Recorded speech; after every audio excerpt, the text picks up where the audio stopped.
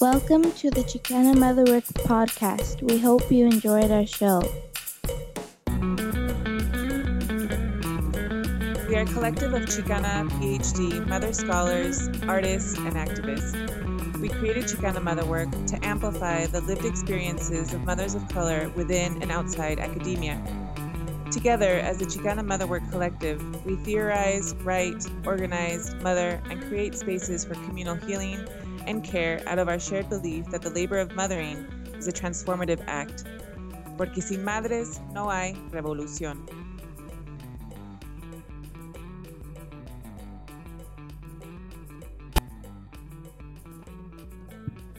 Okay, hi everyone. Welcome back to Chicana Motherwork.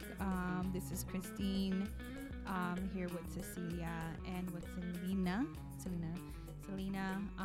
and our children. I'm a little flustered because Hanitio is here with us, and so is Serena, her Selena's daughter. But Hanitio is just having little meltdowns before we start recording. And so before we begin, we just want to let you know that we're here with our children today and that we're here with our very special guest, Selena. And yes, Hanitio. Yes. What do you need? He doesn't even know what he needs. Anyway. I feel that. I feel like that all I'm of like, just hug me, give me food. Give me your bosom. That's what he's doing. Chichi. He just wants, do you want Chichi? Do you want to say hi on the microphone? You know, when you hear me on the radio, it's because I'm speaking in here. No? Okay. So we dedicate this episode to a mama who has been released that was detained by ICE. And so I got an email from the National Day Labor Organizing Network. And so they were letting us know that, Hanitio, they were letting us, like, they're letting the folks know that one of the mamas who was detained was released. And her name is Cecilia Gomez. She had like a routine interview with USCIS to process her permanent residency. But instead of her interview, she was met with immigration and customs enforcement and was brutally arrested. And she was on a flight en route to Mexico. So her children organized, her oldest son organized really quickly and got the community involved and other member organizations. And they were able to fight for her release. She still has some pending issues that she needs to take care of, but at least the fight has been met with a lot of support. So that's the good news. And so we will introduce the other folks who are here with us today. This is Ceci, and I'm going to do the introduction for our guest today, Selena Peña. So Selena is a second-year community college student at Rio Hondo College. She is working on a transferable social science degree at her school in anthropology, psychology, and sociology, as well as two general studies degrees in social sciences and social behavior and self-development, and a transferable degree in social justice studies. So, damn. And she's also planning on transferring to UCLA in 2019. And she's a single Chicana mom to her 3-year-old daughter, Serenity, and she spends most of her days practicing ballet with her and taking her to various advocacy events in her community. She plans to continue doing advocacy work through her life for parenting students and students of color while pursuing her PhD in the field of social justice. Damn, I'm just like, she's just fire, so I'm glad that she's here with us. And also shout out to Selena's daughter, who's here with us today too, and Hanitio. So it's just going to show, all of our listeners that, Chicana Motherwork, Chicana mothering, can't stop, won't stop. We got to do what we got to do with the babies. So, shout out to all of our kids. And before we get into the interview, we're just going to do like a quick check-in for about just 10 minutes, just to see how things have been going maybe in the past week or two. So what's been up with you, Selena? We've been planning, we're having a parenting student celebration at our school, so we've been pretty heavy with that. And then spring break was last week for us, so me and Serenity just kind of, hanging out, getting more like bonded through the spring break because now I have a little bit more time. I actually switched my path a little bit educationally, so I'm not going to be doing the sociology anymore. I'm going to do Spanish instead to qualify for the Chicano study. So Okay, nice. a little bit, just throwing in the Spanish classes. It's not really much of a change, Okay, but it will end up being another ADT. So I was like, wow. nice.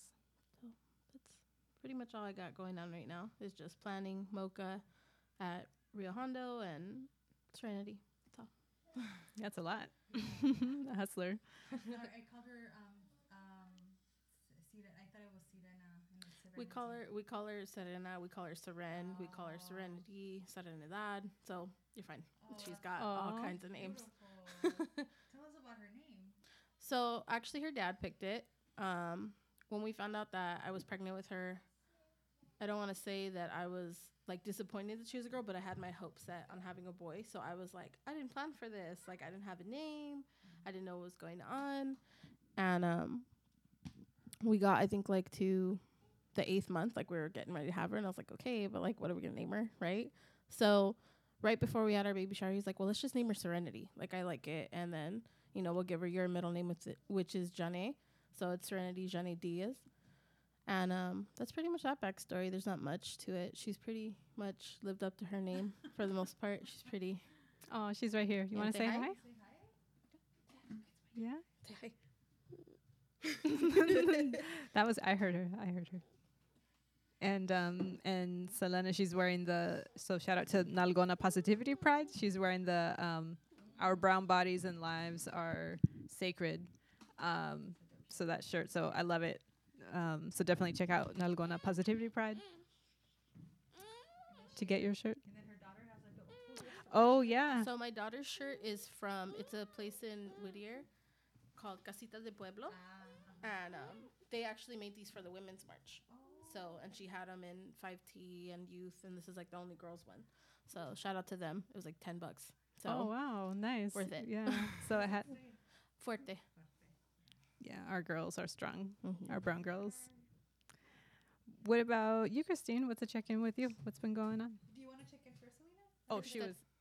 Okay. Sorry, I was trying to. It's okay, Mama. I know. I'm like brave. I need to do more breathing. Just the beginning of the spring quarter at UCLA, no longer taking courses. I did a writing course last quarter, which was amazing. So it got me writing my dissertation findings chapter. And Cecilia, because you consented that I can share that it's you, one of my participants. I am looking at like a lot of you know who follow us, that my dissertation focuses on Chicana Latina PhD attrition and retention, specifically looking at mamas and the PhD. And Ceci was one of was my first interview, actually. I think it was almost a year ago. I believe. Shit. Yeah, It's been a year. It's been a year since I interviewed you, and I've been looking at Ceci's transcript, and it's so rich. Like there's so much there. So I'm looking at the data, and it's really exciting. Sorry, I need to sneeze. Oh my god! I also have allergies from the spring change of season, but I'm trying to get as close to being done with my data as possible to consider submitting applications for the next round of job applications, and I'm really nervous about that.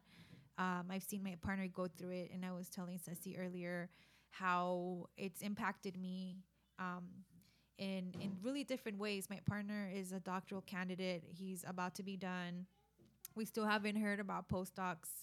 Some we're waiting for, and then a lot of things we've received as a family have been no's. So like no to fellowships, no to postdocs, no to jobs. So it's been really hard, and so I was telling Ceci that my partner's applied to so many things that all those rejections or all those no's, although I understand it prepares us and it makes us stronger candidates, it also impacts me. Like I'm also receiving the no. So I was really like in a funk yesterday. So I tried to go for a run this morning. It was kind of hard because honey too always like you're always ready to do something and they wake up and you're like the one day. That one day, yes. I'm like I was trying to be quiet. And so I took him with me. So I was only able to run 1 mile, which was like not a lot, but at least it was like a little warm up. So I was just trying to balance off my those different rejections. So that's been impacting me. So I was in a really funky place yesterday. So I just watched a lot of RuPaul Drag Race, which is my favorite. It's my favorite, and That's self-care. That's self-care. I love RuPaul, Mama Ru, and I didn't wake up early enough to go to my spin class, so I just went for a little run. Like, and I'm officially like bought my spin shoes. Like, it took me a year of doing spin. That it's a good way for me to crack myself open. So it's like my self-care routine is going to the gym and doing spin and running if I can, and other kinds of cardio and weightlifting. And I think a lot of you have heard me talk about my journey. I haven't lost a lot of weight, but I've lost a lot of inches, and my strength, I can feel my strength getting better. But I think for me, I feel a lot more balanced if I am physically moving. Because I'm so like, school is stressful, and we're sitting a lot. And so we've talked about this, and especially in the last episode with Cecilia and Yvette, autoimmune disease can also impact your body. What you eat impacts your body. Sitting down on the computer impacts your body and your vision. So like, and it's exhausting. Like, folks don't give us enough credit, right? That's also labor, and it is like being a freaking student is hella laborious. So, I was just trying to like balance off and shake off like the funk. So I feel a lot better today. But it's just part of the journey, and I'm just realizing like this is part of my training. Like, I do plan to be in academia for, as a professor, and I'm just learning as I go. And so it's tough like when you're home on the weekend and you can't like talk about it. So I think this is a space where I could like this is how I'm feeling, like express that here, and I think folks can do a nod even, across the airwaves. So that's my check-in. So that's where I am. So I'm just, if anybody hears of any jobs out there, email Chicana. Hook a sister up. Yes, please. I want to be a profe. I definitely love teaching. So I'm getting ready for the job market, and yeah, that's where I'm at. And I'm glad to be here. Thank you for getting us fed. Renato. I like to call him our producer. I'll post a picture of him because he does a lot of production stuff with Ceci. He cooked for us. It was amazing. So thank you. Yeah, chilaquiles with that pato salsa. So it was bomb. With some cashew crema. Then, yeah. Thank you both for sharing your check-ins. I think, yeah, it's just like that busy season, just a lot of things happening. I've been doing lately just travel and like speaking, and I think it's hard for me because I have social anxiety, and then I'm also an introvert, so it's just being around people.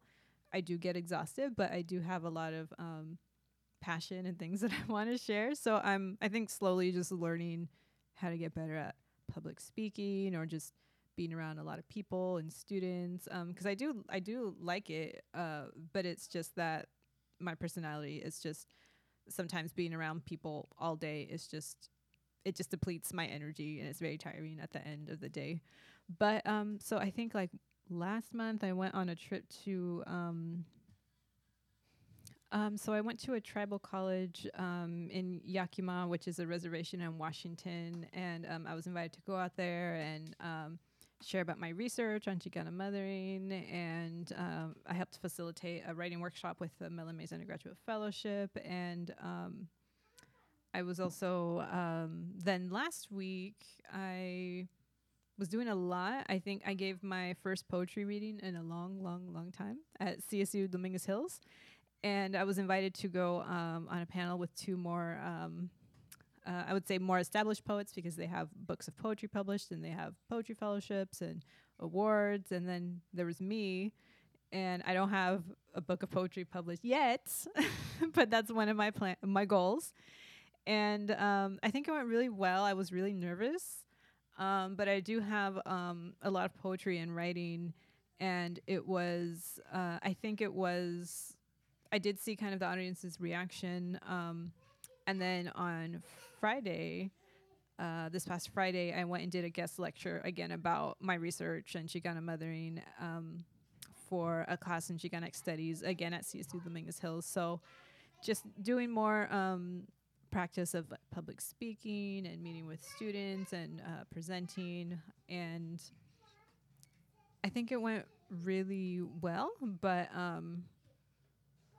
then again, I'm still I'm trying to do all of these things, but also still managing my self-care. So like what I talked about on the podcast last time, you know, with alopecia and kind of trying different things to manage it. So next week I have an acupuncture appointment, so I'm looking forward to that, and just keeping up with the other kinds of changes that I've made. Like, you know, I've still been going to therapy, although I have my last therapy appointment with my white boy therapist on Wednesday, so I'm kind of sad about it. I'm like, I never thought I would bond with a white man like this. And then I felt exposed because I saw last night actually the comedian Harry how do you pronounce his name? Harry Kondabolu. Yeah, and I felt very exposed because he was talking about going to therapy as a person of color, and he was like talking shit about like white therapists, and he's like, what would you even say to them? And he's like, what if you had like a white male therapist and you go in there and you just tell them what's going on, and they're just like, what is a problem? And I'm like, I was so exposed, but I'm like, but I think my white therapist, he's been good, but he did tell me his partner's a woman of color, so I think that explains a lot, and she's probably done a lot of invisible labor, so I hope he just gives his whole paycheck to her. That's only fair. And so I felt very exposed, and then he was talking about going to therapy with like a person of color, and just like and bonding like over, you know, racism and things like that. So it was good to laugh. It was good to laugh a lot with like people of color in the audience and to see him in person. So that's kind of my check-in. Yeah. So we can transition now into our interview with Selena. Anything for Selena? No, I got it wrong. Anything for Selena's? Is that what he says? Selena's? I don't know. Oh, okay. I don't know. From the movie. Selena. Girl, I'm going to take away your Chicana card. No. First of all, I need to say something about that. I love and respect Selena, but I'm not jumping on the bandwagon because I wasn't exposed to her when I was young. And it wasn't until she died. Oh. And so I cannot take credit for that, like, at all. So no, I can't. Okay. Yeah, so I can't jump on the wagon. I can't take credit. I can't. Like my other homegirls, if y'all did, that's dope. But I wasn't. I can't. Like I'm not gonna fucking lie. I'm not gonna front. Okay. Yeah, no, girl. I was exposed to Café Tacuba instead. So Selena wasn't until after. So it's really beautiful to see the manifestation and the transcendence of her work and her music now and her art and even like makeup, which is dope. Yeah. So no, you cannot take away Chicana card, okay? Because I was Mexican first. You're gonna fight me now. No, it's okay. So yeah, I've been wanting to talk about that a little bit because I'm like, no, girl, like. A lot of my friends follow Selena, but I can't lie. You know, and I'm not gonna lie. I'm just like, well, at least you remember when she was alive. Yeah, I remember when she was alive. I remember she was alive, and I remember when when she, you know, when they killed her, which was awful. Yeah, and I'm like, who is this? I'm like, what? And then her music became so popular then. Then I'm like, damn, that's really fucked up. You know what happened to this young woman of color? So, but yeah, I just wanted to put that, clear up the air now. I've been thinking about this for years. You know what? What fucked me up is that my dad. I remember when they were casting for the movie, you know, because they already had Jennifer Lopez to do the lead, but they were looking for the young Selena, and they showed like on the news or whatever in Spanish, and I would watch TV with my parents, and my dad would tell me, "Oh, you should go try out for to do." The casting for the young Selena, and I'm like, I don't look like her. I don't look like a white Latina. Like I'm dark and I have curly hair. Like no. So then I get kind of salty about like colorism in the Chicanx community because I'm just like, I can't dress up like her on Halloween. Okay, I have problems. I have issues, but but that's my own shit. I know. You could be a young Celia Cruz. Oh yeah, Celia Cruz. Yeah. Beautiful. Yeah. So that's my. In all fairness, I think I was like 4 when the movie came out, so I didn't really grow up like with her music per se. But it was like I wasn't ever exposed to like the authentic Selena. Mm-hmm. So I don't really claim it either. I don't jump on the bandwagon.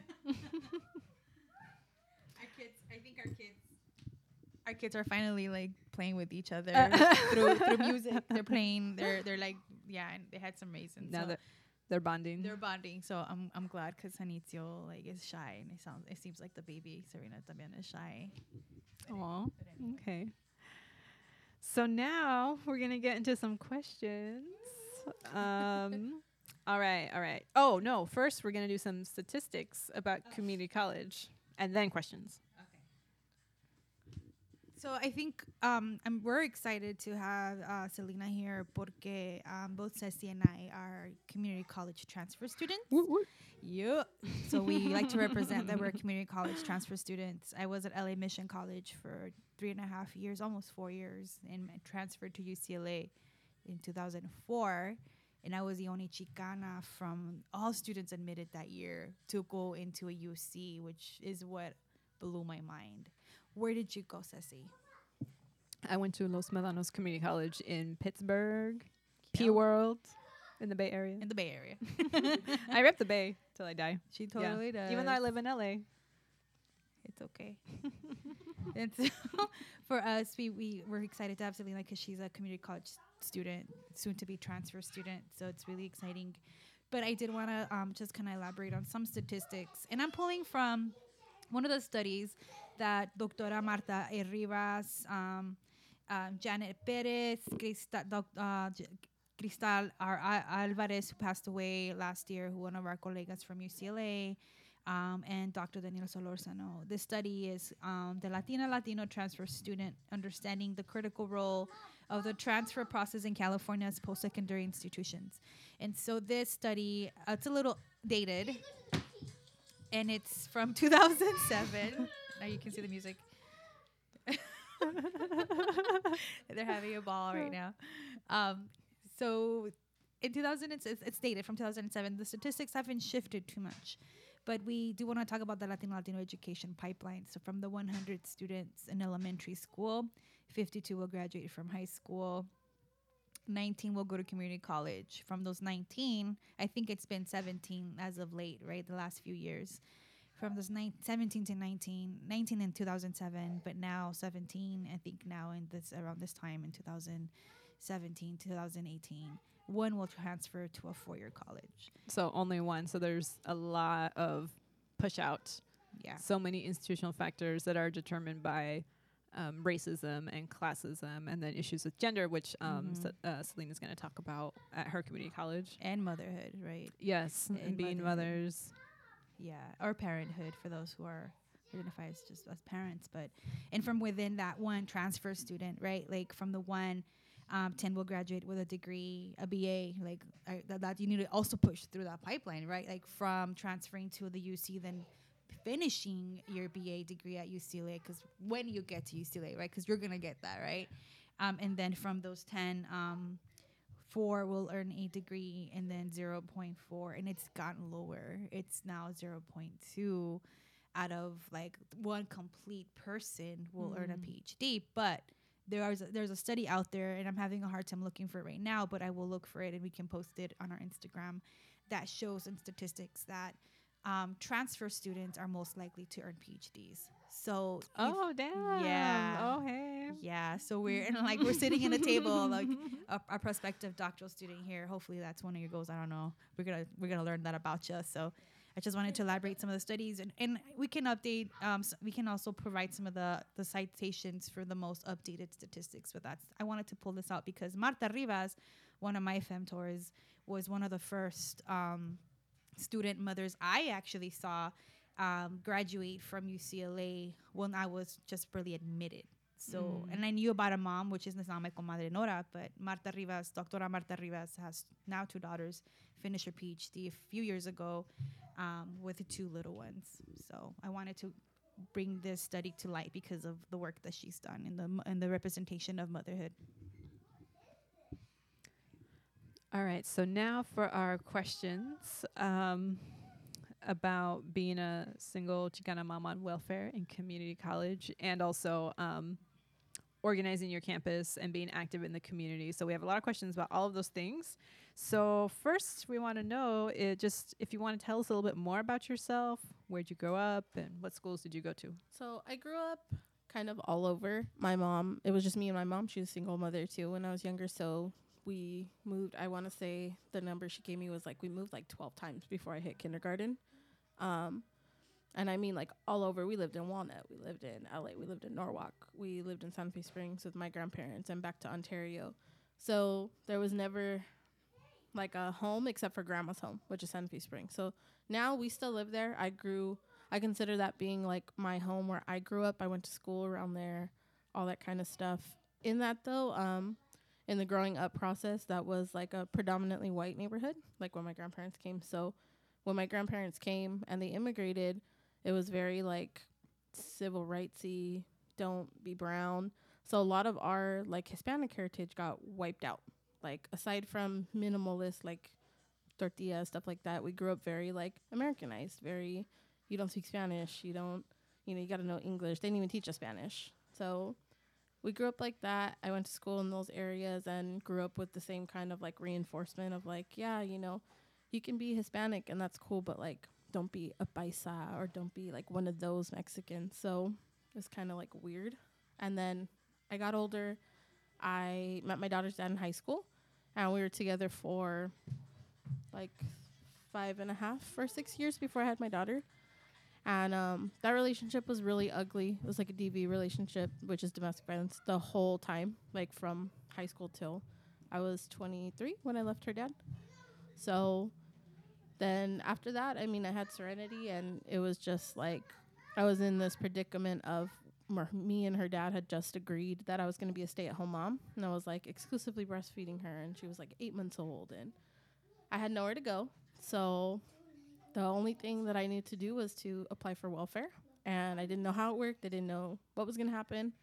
I knew is that I had to get out of there, and that's what we did.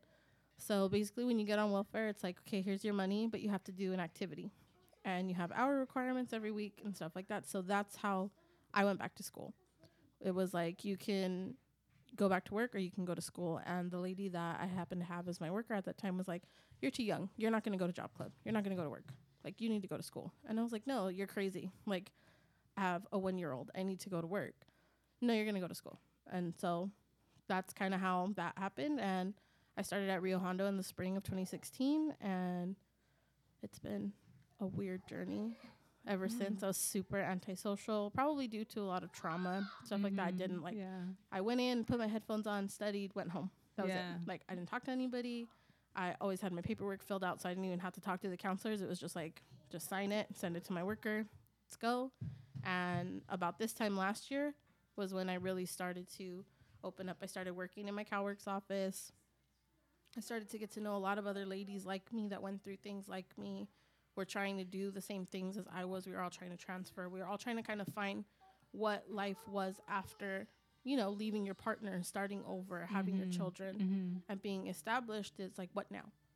So then I went to CCCP in the summer, and that's where I heard Christine and Nora speak about, like they had us do an activity where they drew like UCLA on these big like Post-it papers, and you had to like put your kid's name and your name and any other kids watching you to kind of like symbolize that not only do you belong here, but so do your children.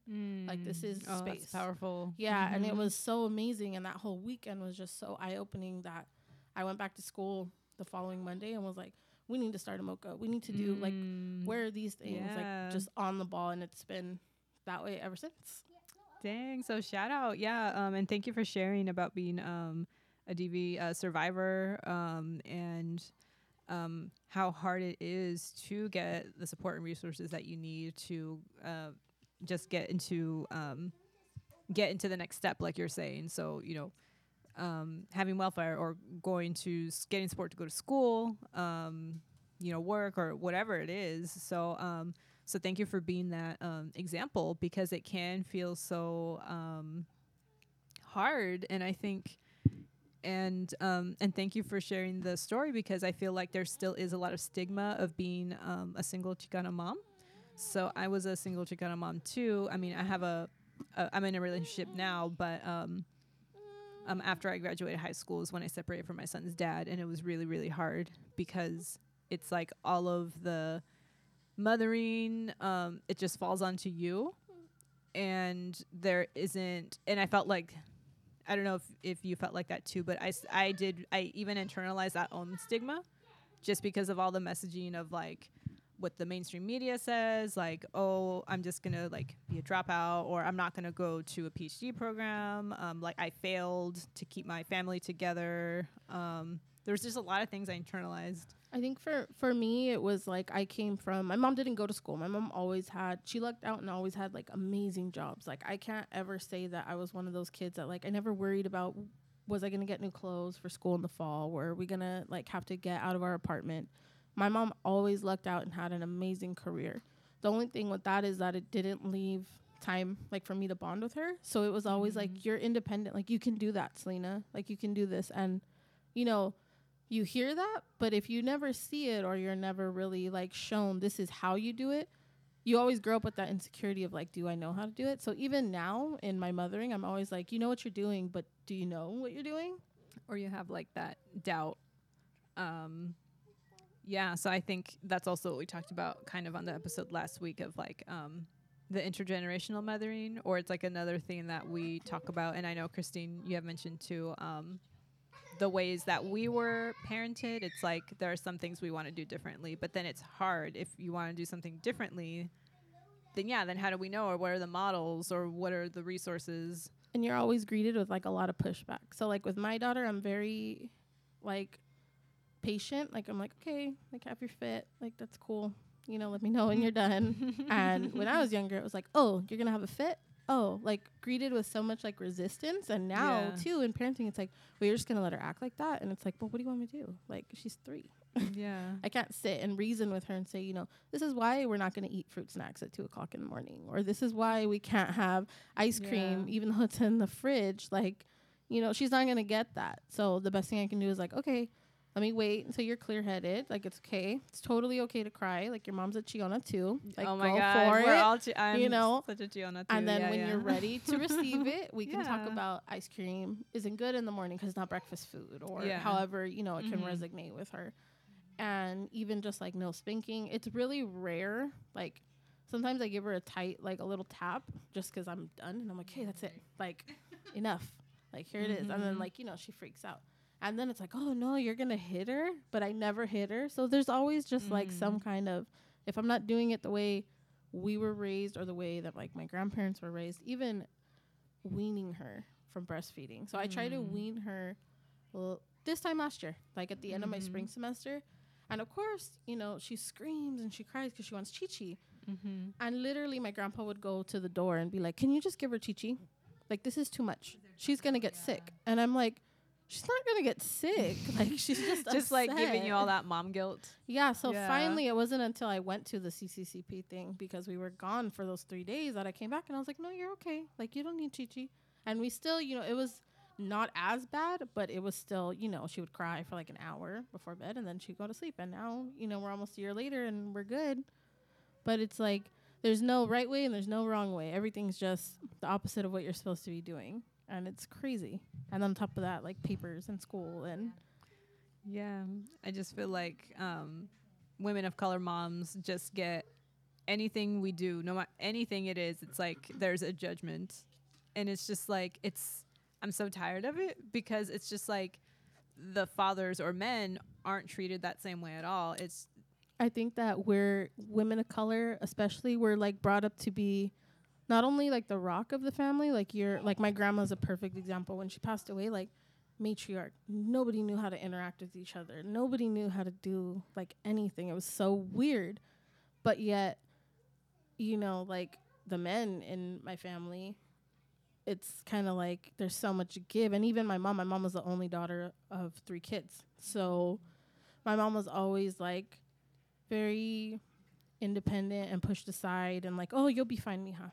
Oh, you know, you got your own place. Like I'm going to worry about your brothers. And it's like, while yes, we're born, and I think that it's like we're born and we're women and we're taught to be like so loving. And love is like a healing, right? So you're a healer, you're a stone, you're like the main point of your family, but at the same time, like in my eyes, my daughter wasn't born to heal anybody else's kid. Like, when she gets older, her job is not to heal somebody's son who didn't get raised, to learn how to deal with their trauma. So in the same force, though, if I don't learn how to deal with my trauma, which is not going to come necessarily from family, then I need to deal with mine so she knows it's okay to have trauma and it's okay to go through things, but it's nobody's job to deal with it except for you. And the same thing for someone else. Like, that's not your job. And a lot of us are, you grow up in, oh, that's just how they are, mija, or that's just this. And it's like, no, you can fix that. Like, for the men that we interact with, the men that you're raised with, oh, that's just how your tios are. Oh, they're just machismo. Like, there's so much more. Like, they can fix it if we stopped babying them. So, and it's not our job to fix them. Yeah, exactly. And I think that's part of like raising a girl. Yeah, and why it's even more so to raise her to be, like her shirt says, fuerte, strong, to be her own person. And I think that resonates with, somebody posted on Instagram, and I really appreciated it. Like, I'm not your rehab. Like, and I really appreciate that, because there's some like personal family things that have been happening at home, at not my home, but like my mom's home, where one of our family members, still can't deal with their own trauma, and my mom has been the person to. I'm just making sure they're not hurting their bodies. Like, my mom becomes that vessel to be somebody's rehab, and I'm like, no, like, I refuse that, and I reject that, and I'm not okay with that. So I think that's where I have a hard time with raising Juanito. Like, also raising a boy is really hard, right? Like, as we're all raising boys and girls, conscious babies, brown babies, it's like reminding them that it's nobody else's work but their own. And like, I think as mamas right now, it's definitely a lot of work for us to like rewire that trauma, because I'm still working through my own trauma, and I can see how it's manifesting and how it's transforming and changing, where my mom is now coming to terms and just verbally like been saying things like, I know at 13, she was mentioning to me, like, she was up in San Luis with my stepdad and his family, and they pulled out a picture, and I was in it, and I was like 13, I think, and I was with their kids, and then she said, you were laughing, but I did not want to see it. I didn't want to see the picture, and I'm like, why? She's like, because I know how much you were suffering at that time. And I'm like, fuck, like, you haven't validated that like that in a long time. Like, she's been trying to validate my trauma and my pain during that time period when she was absent as my mother, emotionally, not physically, but emotionally. And I think that's so damaging sometimes, and physically, because she works so much that she's now validating it and accounting for it. And I'm like, this is a way of rewiring trauma, for you to verbally tell me that you recognize that I was fucking going through shit at that time. And so that allows me to then hopefully not perpetuate the same. And I know sometimes we can't help it with our children, like how we raise our children. Like, I'm really hard on Juanito, but he just has a really strong personality. And I just try to be super like clear and like consistent, but he pushes he's like the best lawyer I've ever encountered. He's such a great negotiator. Right now he's watching Ninjago, and he is not allowed to watch Ninjago, but he needs to just be over there. Like, he needs to be in the living room right now. So, you know what, whatever, right now it's okay. But that reminds me of what you're saying. Like, we're trying to rewire and like refuse trauma, or perpetuating the trauma that we've experienced. And so it's hard. And I'm glad to say that we're in ceremony. So like, he also reminded us about that a few weeks ago when we went to ceremony for the spring, and he pulled out his hand drum and started singing songs. And I thought he would never want to do that, because he refused it for a long time. And for me to see him like keeping the heartbeat for the ceremony, sit up ceremony, I was like, oh my God, like, so you have been paying attention. So you do know these songs. So you do know how to keep the heartbeats. I'm like, okay, we're doing a good job. Like, even though we always feel like we're never doing enough or not good enough, it was really important for me to see that. So I think we're all working on that.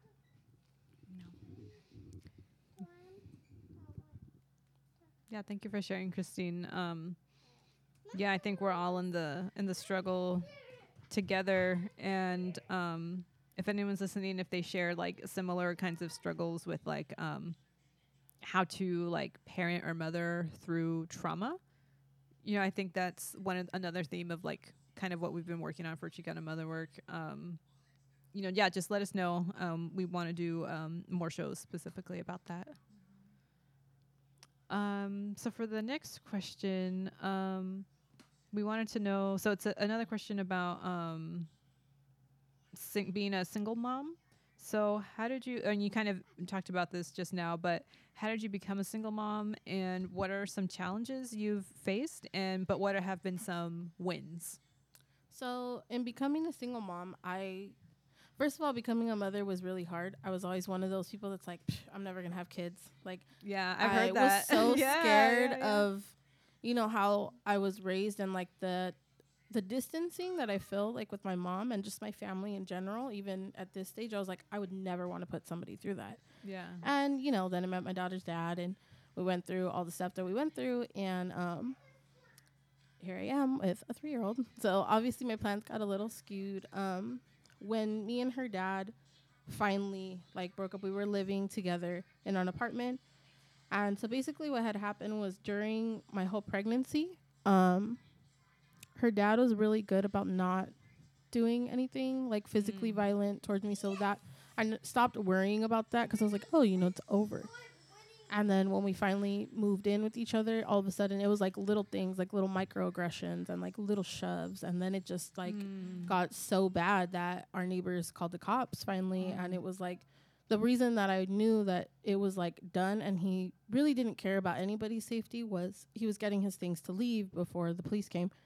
And he literally just turned around and punched me in the face with Serenity right here, inches. And I was like, oh my God.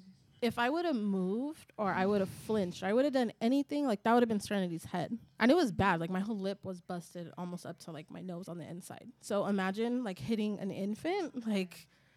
I was like, I can't do this and then raise her and expect her to be some functioning human in society. She's going to be just like me and her dad, in the same cycle, I had to leave. So I went to my mom's, and that was not the best place for us to go either. Luckily my grandma was still alive, and she was well. My grandma was super thriving. She worked pretty much until the day she had her stroke. She was going to get tamales, the masa and stuff, and she came home and just sat down, and my sister and the baby were in my room, and I just heard all this scuffling, and she just had a stroke, and she was in the hospital and all that kind of stuff. And then she came home, and we'll kind of get into that when I talk about being in community college. But with that being said, I still was trying to work things out with my daughter's dad. There, there's always hope. Like you said, you want to give your kids that family. You want to, I wanted her to have her complete family, but the reality is it's not going to work. It would not have been safe. And so finally, I was just this is stupid, for us to keep trying to come to an agreement. There's this judgment of, oh, you're keeping your daughter from her dad. And it's I'm keeping my daughter from violence. I'm not keeping her from him as a human being. I'm keeping her from keeping her safe. Yeah. So when that came, part of the challenges that I faced were going back to school while breastfeeding a daughter, with no real support. Nobody really understood what it was to go back to school. It was just oh, you're going to go to school, mija. And it's okay, but there's papers, there's reading, there's, childcare. Yeah. So that was always my mom actually had a heart attack in, I want to say June of 2016. So shortly after I went back to school. And that my mom says that she had her heart attack because she was so stressed out, because my stepdad's really weird. I don't know how to really phrase that one, but my mom couldn't take my daughter to her house. So she had to watch her at my grandma's house, and it kind of just set in I can't have a relationship with my granddaughter or my daughter outside of the parameters of what he gives her, as far as space, as far as she wasn't working, so whatever gas money she got, everything. And it was just too much for her. And after that, she stopped watching her, and my grandma would watch her. And it was so inconsistent, and you have to take everything online, and if you've tried to take a history class in the summer online, it's really not that easy, with a breastfeeding toddler. So that's been a challenge of the stigma of, oh, you're a single mom and you're in school, why aren't you working, why aren't you this, oh, you still live with your grandparents. It's that's not what works for us. And in the beginning, I was like, no, we got to move. I got to do this. I got to hurry up. I'm not going to transfer. I'm just going to finish and get an AA and go work somewhere. But if we're going to stay in California, like, that's not going to work. It's too expensive to live here on just an AA, like, salary. Like, you have to at least get a master's now. And if I'm going to get a master's, I might as well just get a PhD because it's not that much longer. So that's been a challenge. The stigma of people just being like, oh, how do you do it? It's almost like, how do you do it? It's a microaggression. It's like, I mean, I get They up. expect you not even to be there at all. Yeah. And it's like, oh, I don't know how you run Mocha. And I don't know how you do homework. And, oh, you have all A's right now? That's crazy. How do you do it? And it's like, well, how do you do it? How do you wake up in the morning and get your kid dressed and drop them off at school and go to class? Like, that's just our life. It's not a how do you do. That's literally what we do. That's our life. My daughter knows the college campus. She knows we're going to go see Tia Citlali, which is one of my counselors at school, who's also like a dear friend of mine. We're going to go to the library. Mama has to read. Mama has to study. This is real life. It's not a how do you do it or like some kind of special like thing. It's literally how we operate when you're a parent in academia. Like, you just do, and you get your papers done on time, and you get your kids to school on time, and you brush their teeth and wash their face before bed, like, every day. So that's kind of been what that is. And then the wins, they've all been wins. I try to stay more positive. My social anxiety is, like, on the low right now, but also on the high at the same time. So, like, this semester, I've been interacting more interpersonally, but I've also had to interpersonally interact with, like, vice president of the school, and that's more like, oh, God. Like, I'm not a professional person, so thinking about having to write a formal email or having to invite somebody to our parenting student celebration is, like, it's too much. But also, it gets done. Like, you get over it. I'm like, okay, but I have to have these people here. So, Yeah. it's been a lot of wins and just coming out of my shell and kind of remembering you know, who you are. Like, through all the trauma that I went through with my daughter's dad, you kind of lose that voice that you have. I was super outspoken and very social justice, and I wanted to, like, go out of the country and, like, serve and, you know, do all this stuff. And then I was just like, I'm just gonna stay home. Like, just not gonna go outside. I don't need to go outside. And it's just been a crazy, like, turnaround. Yeah. Damn. I'm so proud and honored that you're here with us and you're sharing your story with us and our listeners. That, yeah, I think how you're saying you're doing what you're doing, but you're doing what you're doing, and it's not like how you said, it's not like out of the ordinary, but it's still like, it still is. We do want to, so part of like Chicana Mother Work, we want to show more people like you who have dealt with just difficult things in their lives, or like not having enough institutional support or resources. And you're here and you're not going anywhere. And hopefully you will be at UCLA and continuing your work with Mocha there. I'm like hella recruiting hard. I'm like, do you want to take it over? Three of us are moving out of the Mocha at UCLA. And I was already telling Selena, but I do want to share some of the when I teach a class or I teach like a workshop on my work on my dissertation, I usually have folks help me with the word cloud while I'm there giving a talk. And so I want to read out some of the terms of we had to get the Wi-Fi on for Serena so she can watch her Hulu. So we're like hustling here trying to get passwords in while we're talking and taking notes. But some of the terms that come up in terms of like what people think these stereotypes, right, that Selena was talking about, are pretty painful and powerful, and so they're very impactful. So in my work, and I encourage others who are doing similar work in terms of dismantling, challenging, and resisting stereotypes about women of color in academia. And this is across all education, from K through, not from K, but from high school on, right? Like even middle school, because we have had younger women get pregnant and they just don't get pregnant, right? It just doesn't happen, right? Like that. It takes two people to be active members in this kind of work, right? Getting someone pregnant means two parties are involved. So it pisses me off when someone's like, she got herself pregnant. Like, no, she did not get herself pregnant, right? So some of these stereotypes I follow, and I can post this on our Instagram too, Ceci. I can create like a little Canva art on it. But some of the really big keywords here, as you can see, and this came from one of the, from Iraq. And Iraq was where I did one of my pilot studies, and I also did it I do it at Cal States. And the first time I did it was at Cal State Dominguez Hills, and I'll do it again because I'll be doing a guest lecture on Tuesday.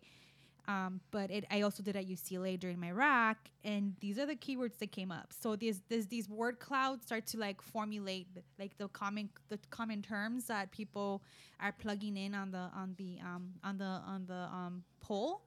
And irresponsible is the biggest one, and we can see irresponsible, callejera, whore, a slutty, traviesa, hoe, failure, dropout, dumb, skank. Like these are like promiscuous, incomplete, incompetent. That girl's not sharing the trampoline with me. Oh, okay, we'll tell her right now. We can share right now. So these are the terms that like a lot of folks are plugging in, and this is across all education, right? So these are the stereotypes that we're walking with, already embedded in our bodies, embedded in our thinking, embedded like not in our own thinking. And sometimes we also like unconscious bias. Yes. Even in these institutions, yeah. Yes. Like we already know that this is what they think about us. So we're fighting these stereotypes on the daily, right? And so I encourage folks to work through this. This is an issue in higher education. This is an issue in high school, right? Like how we perceive people. So I encourage folks to really help dismantle this and challenge it. And one way to do it is bring in your own mother into the work.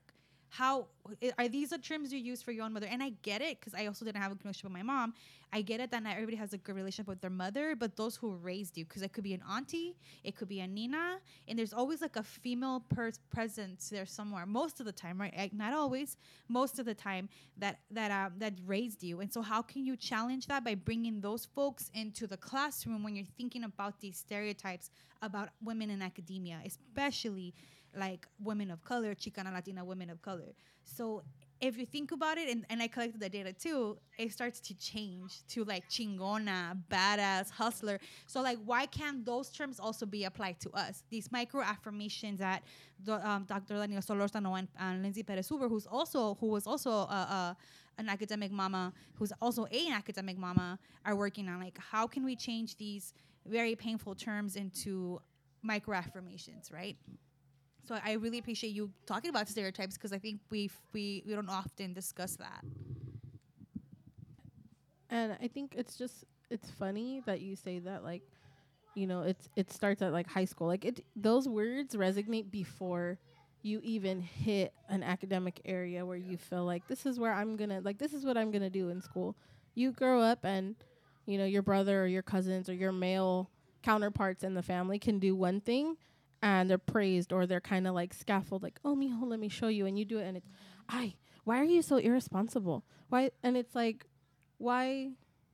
We're almost bred to think that we're incapable of going to school to like pursue these things. And it's like, once you strip that and you're like, okay, this is just some kind of cultural thing that we've all acclimated to. And you realize that is not, those words and those feelings and those traumas don't like define you and your success. Like you're really gonna just like push off, and you just gotta kind of like brush it. Like, okay, I'm irresponsible, or like, okay, that's kind of how I do it. Like, oh, you're doing that, like you're not worried. Like, no, I'm not worried because I know what I'm doing.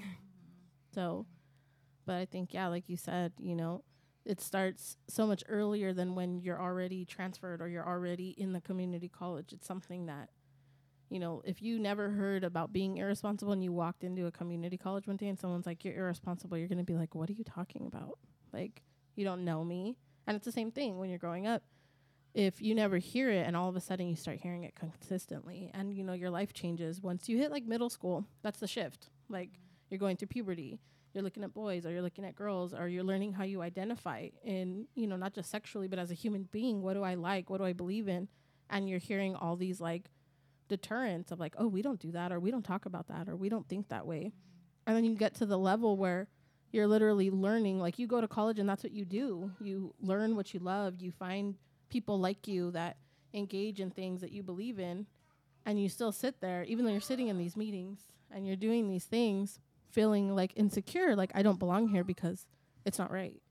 But it's not right. It's just different. Exactly. Yeah, and I felt that. I think even at the PhD level, even like where I am now, I still struggle to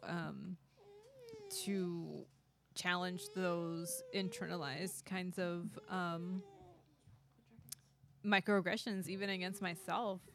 Like I still struggle with that a lot. Okay, so I have another question for you. Can you tell us about? You talked a little bit about your community college experience. Can you tell us about MOCA and how you started it? And I'd like to say that you're the first official MOCA outside of the UCLA. So I wanna hear your story, girl. So last summer, I was invited by the Center for Community College Partnerships at UCLA to a summer parenting site. And I actually saw you and Nora. And we did an activity in there. It was really quick because, first of all, it was the first time they ever had a parenting site. So we kind of like were rushing and we didn't really know what to expect. And I didn't really know how much that like whole 45 minutes was going to really impact me from you guys just like talking about MOCA, talking about what you're doing.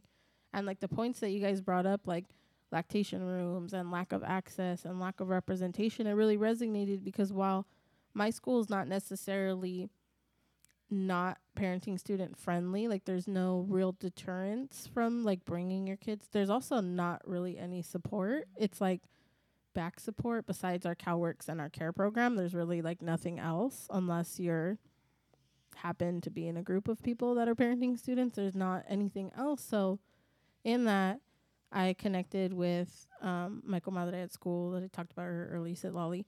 And she happened to know you, Christine.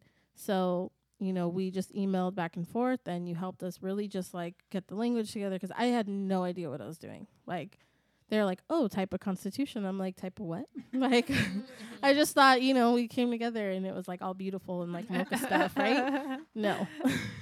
Some MOCA fancy dust. Yeah, like it was just like, poof, Fairy there's dust. a MOCA. And I'm like, oh, okay.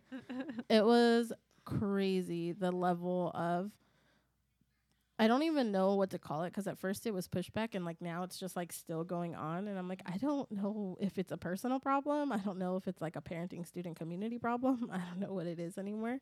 The lady that actually runs like the section of our school that handles like all the clubs and the activities and the organizations was like, oh, you know, you have to do this and you have to do, you know, you have to have 10 members on OrgSync electronically verified, and they all have to have a 2.0, and they all have to be in great academic standing with no fees paid, and and I was like, For community college? yes.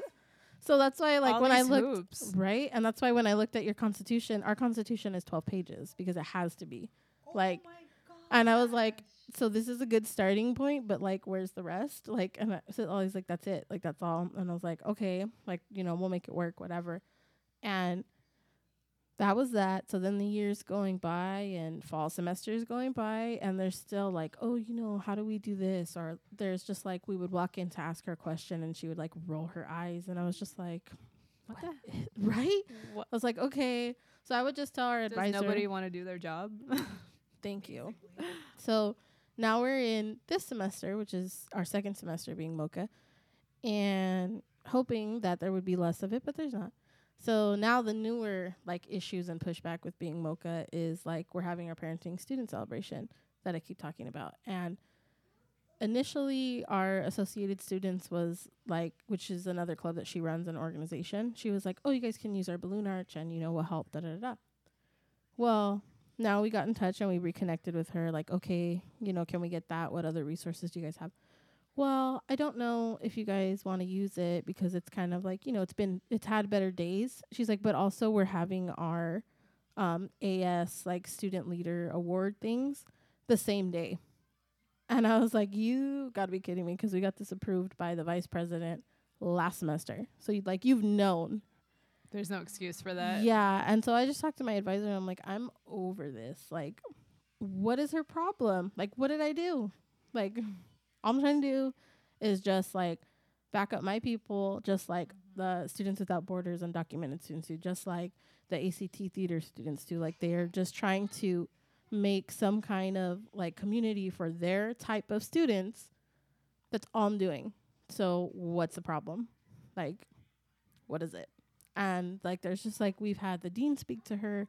One of the biggest things that like really pissed me off was we have, it's called Student Leadership Conference. And so it's for, you know, all the student leaders to come, and they had a panel.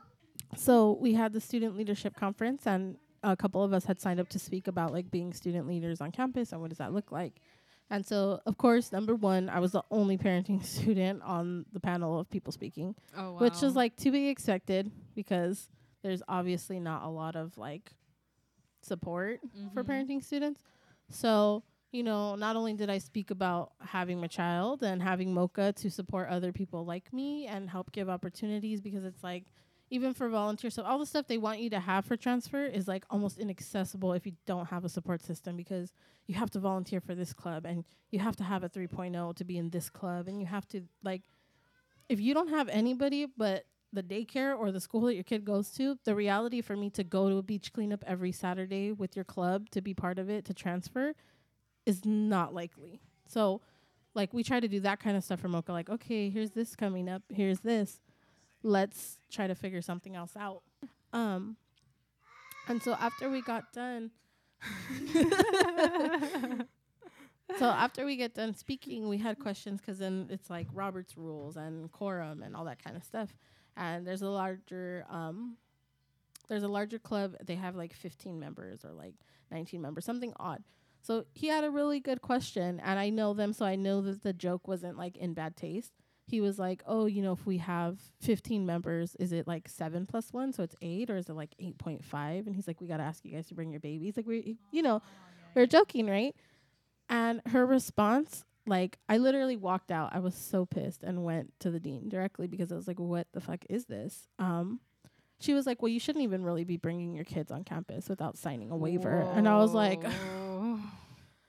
are you kidding? Like, are you, like, really? Like, this is how we're introducing, like, after I just sat on the panel, after I've had to deal with you for with you. Right? I was like, what? So I just walked, like, directly. My advisor is also my boss for CalWork. So I just, like, walked in and I just sat down, and she's like, oh, God, like, what happened? And I told her, and she's like, well, we could just see if the dean's here. And, like, we went over, and, you know, of course, we had already brought up the other issues with the dean of student life, and nothing happened.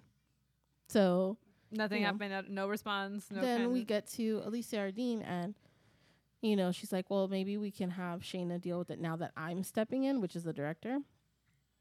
And still, like, now we're having the problem with our events might be, you know, like at the same time, which doesn't even make any sense, because like nobody ever has events on Fridays, which is why we're having our event on a Friday.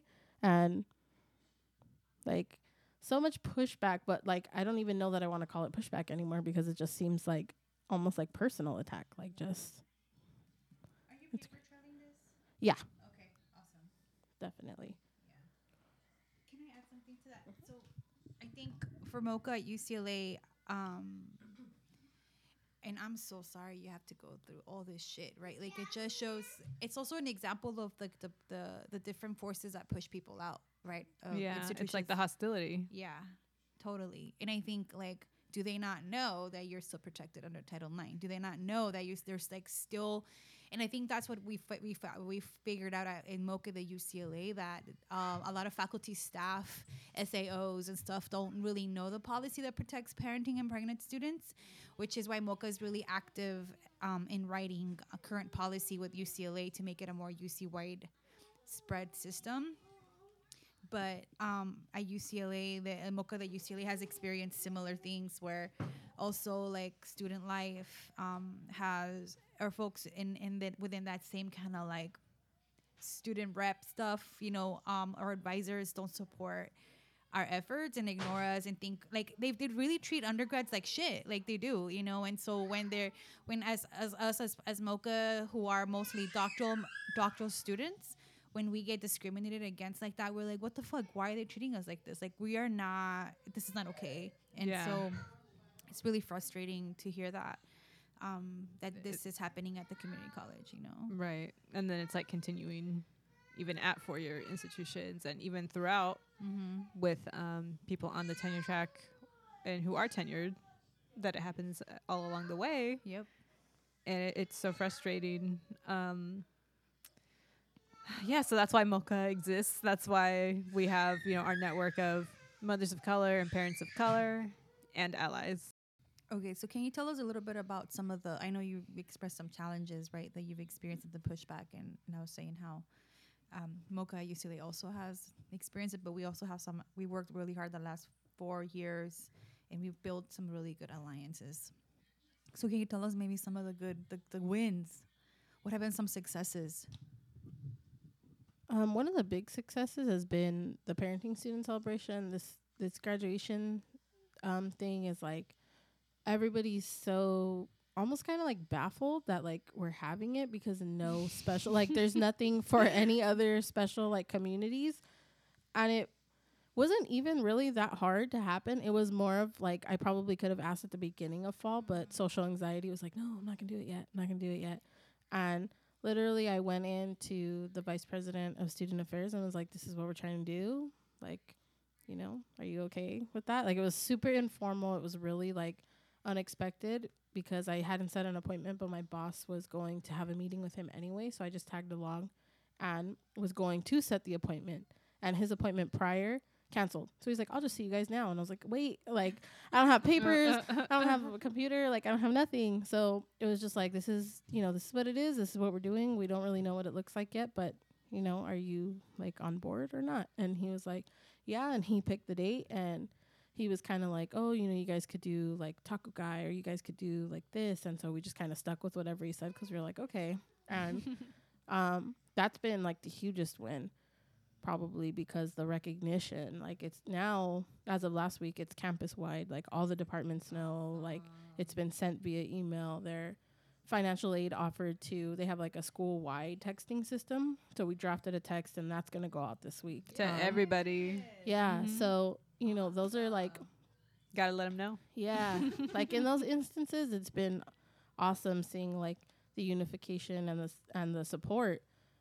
And other wins are just like getting to MOCAs. I even have people reaching out to me on Instagram, like, you know, I want to be a MOCA, but, you know, this is my schedule. I can't do it. You know, how else can I join, or how else can I be involved? And, you know, I just tell them whatever we have coming up.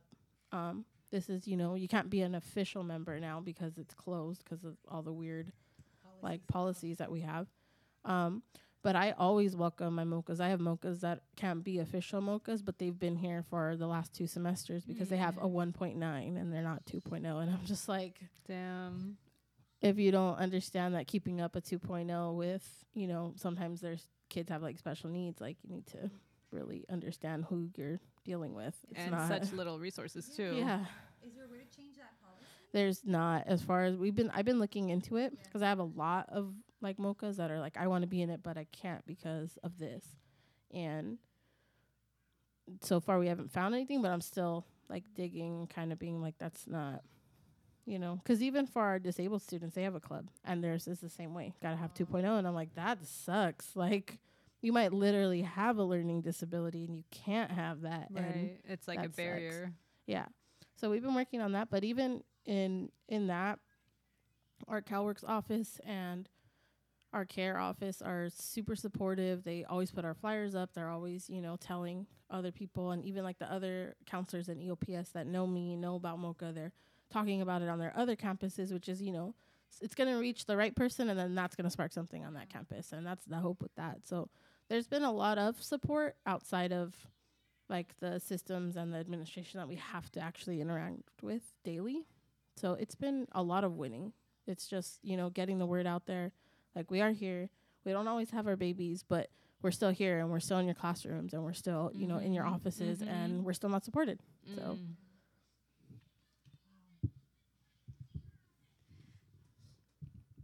yeah, Wow. I'm like, damn. I'm like, damn. I don't even know what to say. I'm like, girl, lay it thick, lay it on thick. Speaking the truth.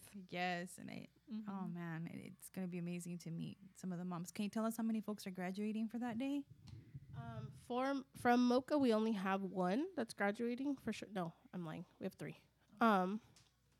But also like school-wide right now, we have about 60 people coming. So it'll be a pretty big event because campus-wide's not all the way out yet. So Nice. and now we're just pretty much waiting on our Mocha shirts, and that's it. Yeah. So we did kind of switch up the logo that you gave us because we have a super creative like comadre on the e-board, and it's gonna be so awesome. It's gonna be cute. So we look love it. look out for that. So you have an Instagram if you want to share We with folks. do. It's Mocha de Rio on Instagram. Yeah. At Mocha de Rio. Sorry, Okay, got cool. confused. It's Mocha de Rio Hondo at gmail.com. Cool. Yeah. So support the Mocas in community college, support Selena, support all the mamas in your life and parents or however they identify. Just any way that you can. Every little help, any kind of support really, really does make a big, big difference. And then I'm looking forward to, I really want to hear just kind of a follow up later when Christine, when you do the speech or the keynote, right? So Christine's going to go represent Mocha and Chicana Motherwork to speak at the graduation that Selena's organizing. So I'm really looking forward to that. So let me know how it goes. So then the last 2 questions, kind of like thinking in the future. So what you're doing now, trying to organize your campus and these events and the advocacy and furthering your own studies and being a Chicana single mom. So where do you see yourself in the future? Like, what are your biggest hopes and dreams? PhD, definitely. When people ask me when are you going to be done with school, or like when are you going to have time, I'm like, I think I got like 9 more years because I still got like bachelor's and then master's and then PhD, and they're just like, you're crazy. And I'm like, no, I just rather be doing this than anything else. So definitely then. As far as career goals, I'm super stuck. My friend said Lolly wants me to do college counseling, and I'm like, I don't know. Like, I don't know that that's where my heart's at, but the more and more that I've been looking at it, I'm kind of like, okay, maybe I can do that like adjunct while I'm doing my PhD and kind of just like offset it that way. But I pretty much want to do like Chicano, like ethnic studies professor at some point and kind of continue activism that way. More so at the community college level, because I think that's where the foundation is laid. Right. Like you can go to a UC Chicano studies program, and I don't feel like that foundation's as laid as it would be like when you go to community college and it's raw. Like one of our Chicano studies, she teaches a Chicano politics, and it's like raw. Like you have to analyze tons of articles on Chavez Ravine and explain why like it was okay for them to do what they did, or explain why it wasn't, and you just get really in depth and you talk about the brown berets, and like to set that fire into somebody and just like spark it is like amazing. Like I would love, even if it's only one person my whole like profesora like career, like I'm good with it. It's gonna be more than one. So definitely we're here to support you, and anything you need to help you just all along your path. So you're definitely not alone, and especially as a single Chicana mom. And Michelle Theas, in Chicana Motherwork, is also a single Chicana mom, and she's been a badass in academics and the community. So we're here for you. Thank you. And then the last question is, so what advice do you have for specifically single Chicana and women of color moms? So I know we did before the podcast recording, we were talking about there is a difference if you're partnered or you're married, but there are specific challenges that single Chicana moms have and single women of color moms, and the stereotypes and the microaggressions that Christine was talking about, it seems like they're amplified by like 100 if you're a single Chicana mom. So what would you say to anyone out there who might be listening to this? You got to team up, like whether it's on your campus or it's out. I didn't, and even still don't really have, besides my Mochas, like my other care students, I don't really talk to them. Like I'm part of the program, and I get my gas card and I do the whole thing, but I don't identify with them. But it was almost like when I went to CCCP in the summer, I met parenting students from many campuses, and all of us shared the same problem, whether you had a partner or you didn't. And just making community and building it and knowing that my friend at ELAC is going through the same things that I went through. Like one of my friends right now, she just broke up with her partner and they have 2 kids. And I remember what that was like. I remember having a little one and, you know, leaving and starting over and doing the whole thing, and it sucks.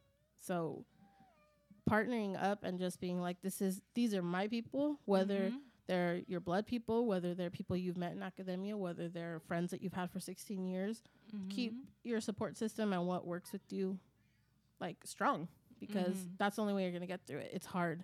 And cut people out. I never hesitate to phase anybody out anymore, whether they're family, whether if you're just sitting here and you're critiquing my major and you're critiquing my career choice, then you don't need to be here for the journey. Like, that's cool. That's like, right. Stay over there. So don't be, it's scary. Like, I'm not going to say when I started doing that, I wasn't like terrified, but it's huge to make sure that the foundation that you lay for you and your child while you're going through academia, that's what she's going to look at. Like my daughter, she's going to look at, oh man, my mom went to school for like 9 years straight. So if she could do that with me, I can do that after high school. That's not a big deal. Or I could do it when I'm 25 and I decide to go back. Or I can do it when I have my little one. And you know, that's the biggest thing, is keeping your foundation strong for you and your little one, because school is hard, especially with a little one. Or a big one, because I have friends that have like 13-year-olds and they're like, middle school, high school age. So keeping that support system strong is, and finding it if you don't have it. Like, don't be scared to find it. Good. Yeah. Thank you so much. Did you have something to add, Christine? Just want to say thank you for your work, your labor, your hustle. We see you and we support you, and hopefully you come to UCLA soon, so I can catch you for at least 1 year or at least a quarter or so before I phase out. So it's an honor to work alongside from distance, but alongside with you, and I'm happy that you came, and I know sacrificed a lot to be here this weekend. So thank you. Yes, thank you so much. And the very last thing we're going to do is I do have some self-care item for Selena and Christine. So this is for you. It's called Bay's Body Butter. Shea butter, cocoa butter, apricot oil, jasmine, lavender, essential oils. So it's for your own Bay. And it soothes, moisturizes, repairs dry, cracked skin, hydrating and nourishing, reduces inflammation. And my friend, and then this is my favorite part. I'm just reading from the label. It says, prepared with organic and fair trade ingredients, feminist politics, and healing intentions. So my friend, shout out to Nancy Aragon. She hand makes everything, and it smells amazing. Yeah. Oh, I love it. Yeah. It feels. If you want to try some right now, yeah. I know. It feels so good. Already. Oh, it's already in the jar. She's already in. And it's called Medicina Plancestral, and it's plant-based remedios and potions and workshops. So hit up Nancy to get your own. It's so beautiful. So this is just part of like self-care and community care. So I hope you two enjoy it. Something to take home with you, and that we're here for each other and we care for each other. So, you know, thank you for your time. I know it's been difficult with our little ones, but they've been, you know, they're here with us. And a quote that I like to think about when I hear, because there's just so many haters about like when you take your kid anywhere, like people, like random people, like shh, or like, or they serve you super like face. Yeah, and you're just like, what's your problem? Yeah, and it's just so hostile. Like not only in our schools, like we're talking about, but just like any space in community. Like where are we supposed to be then? Well, definitely. Like if my daughter would have had a meltdown, like she just did, like at the mall, it would have been like, oh my god, like what's wrong with her baby? And it's like she's 3. Yeah. And so I think so it is part of just being accepting of kids, because as you were saying, Selena, it's like our kids watch what we do. They might not look like they're paying attention, but they are. And a quote I like to think about is children's noise is the sound of our movement growing. So because if we bring our kids with us to like school or to like advocacy events or whatever, a march, or Mm-hmm. and they're observing and they're listening and they're playing or making noise or whatever, but it's just like they're going to be the next generation that's going to pick up the activism that we're doing. So all the haters need to keep it to themselves. You're not going to help, you got to go. So Can I add something to yeah.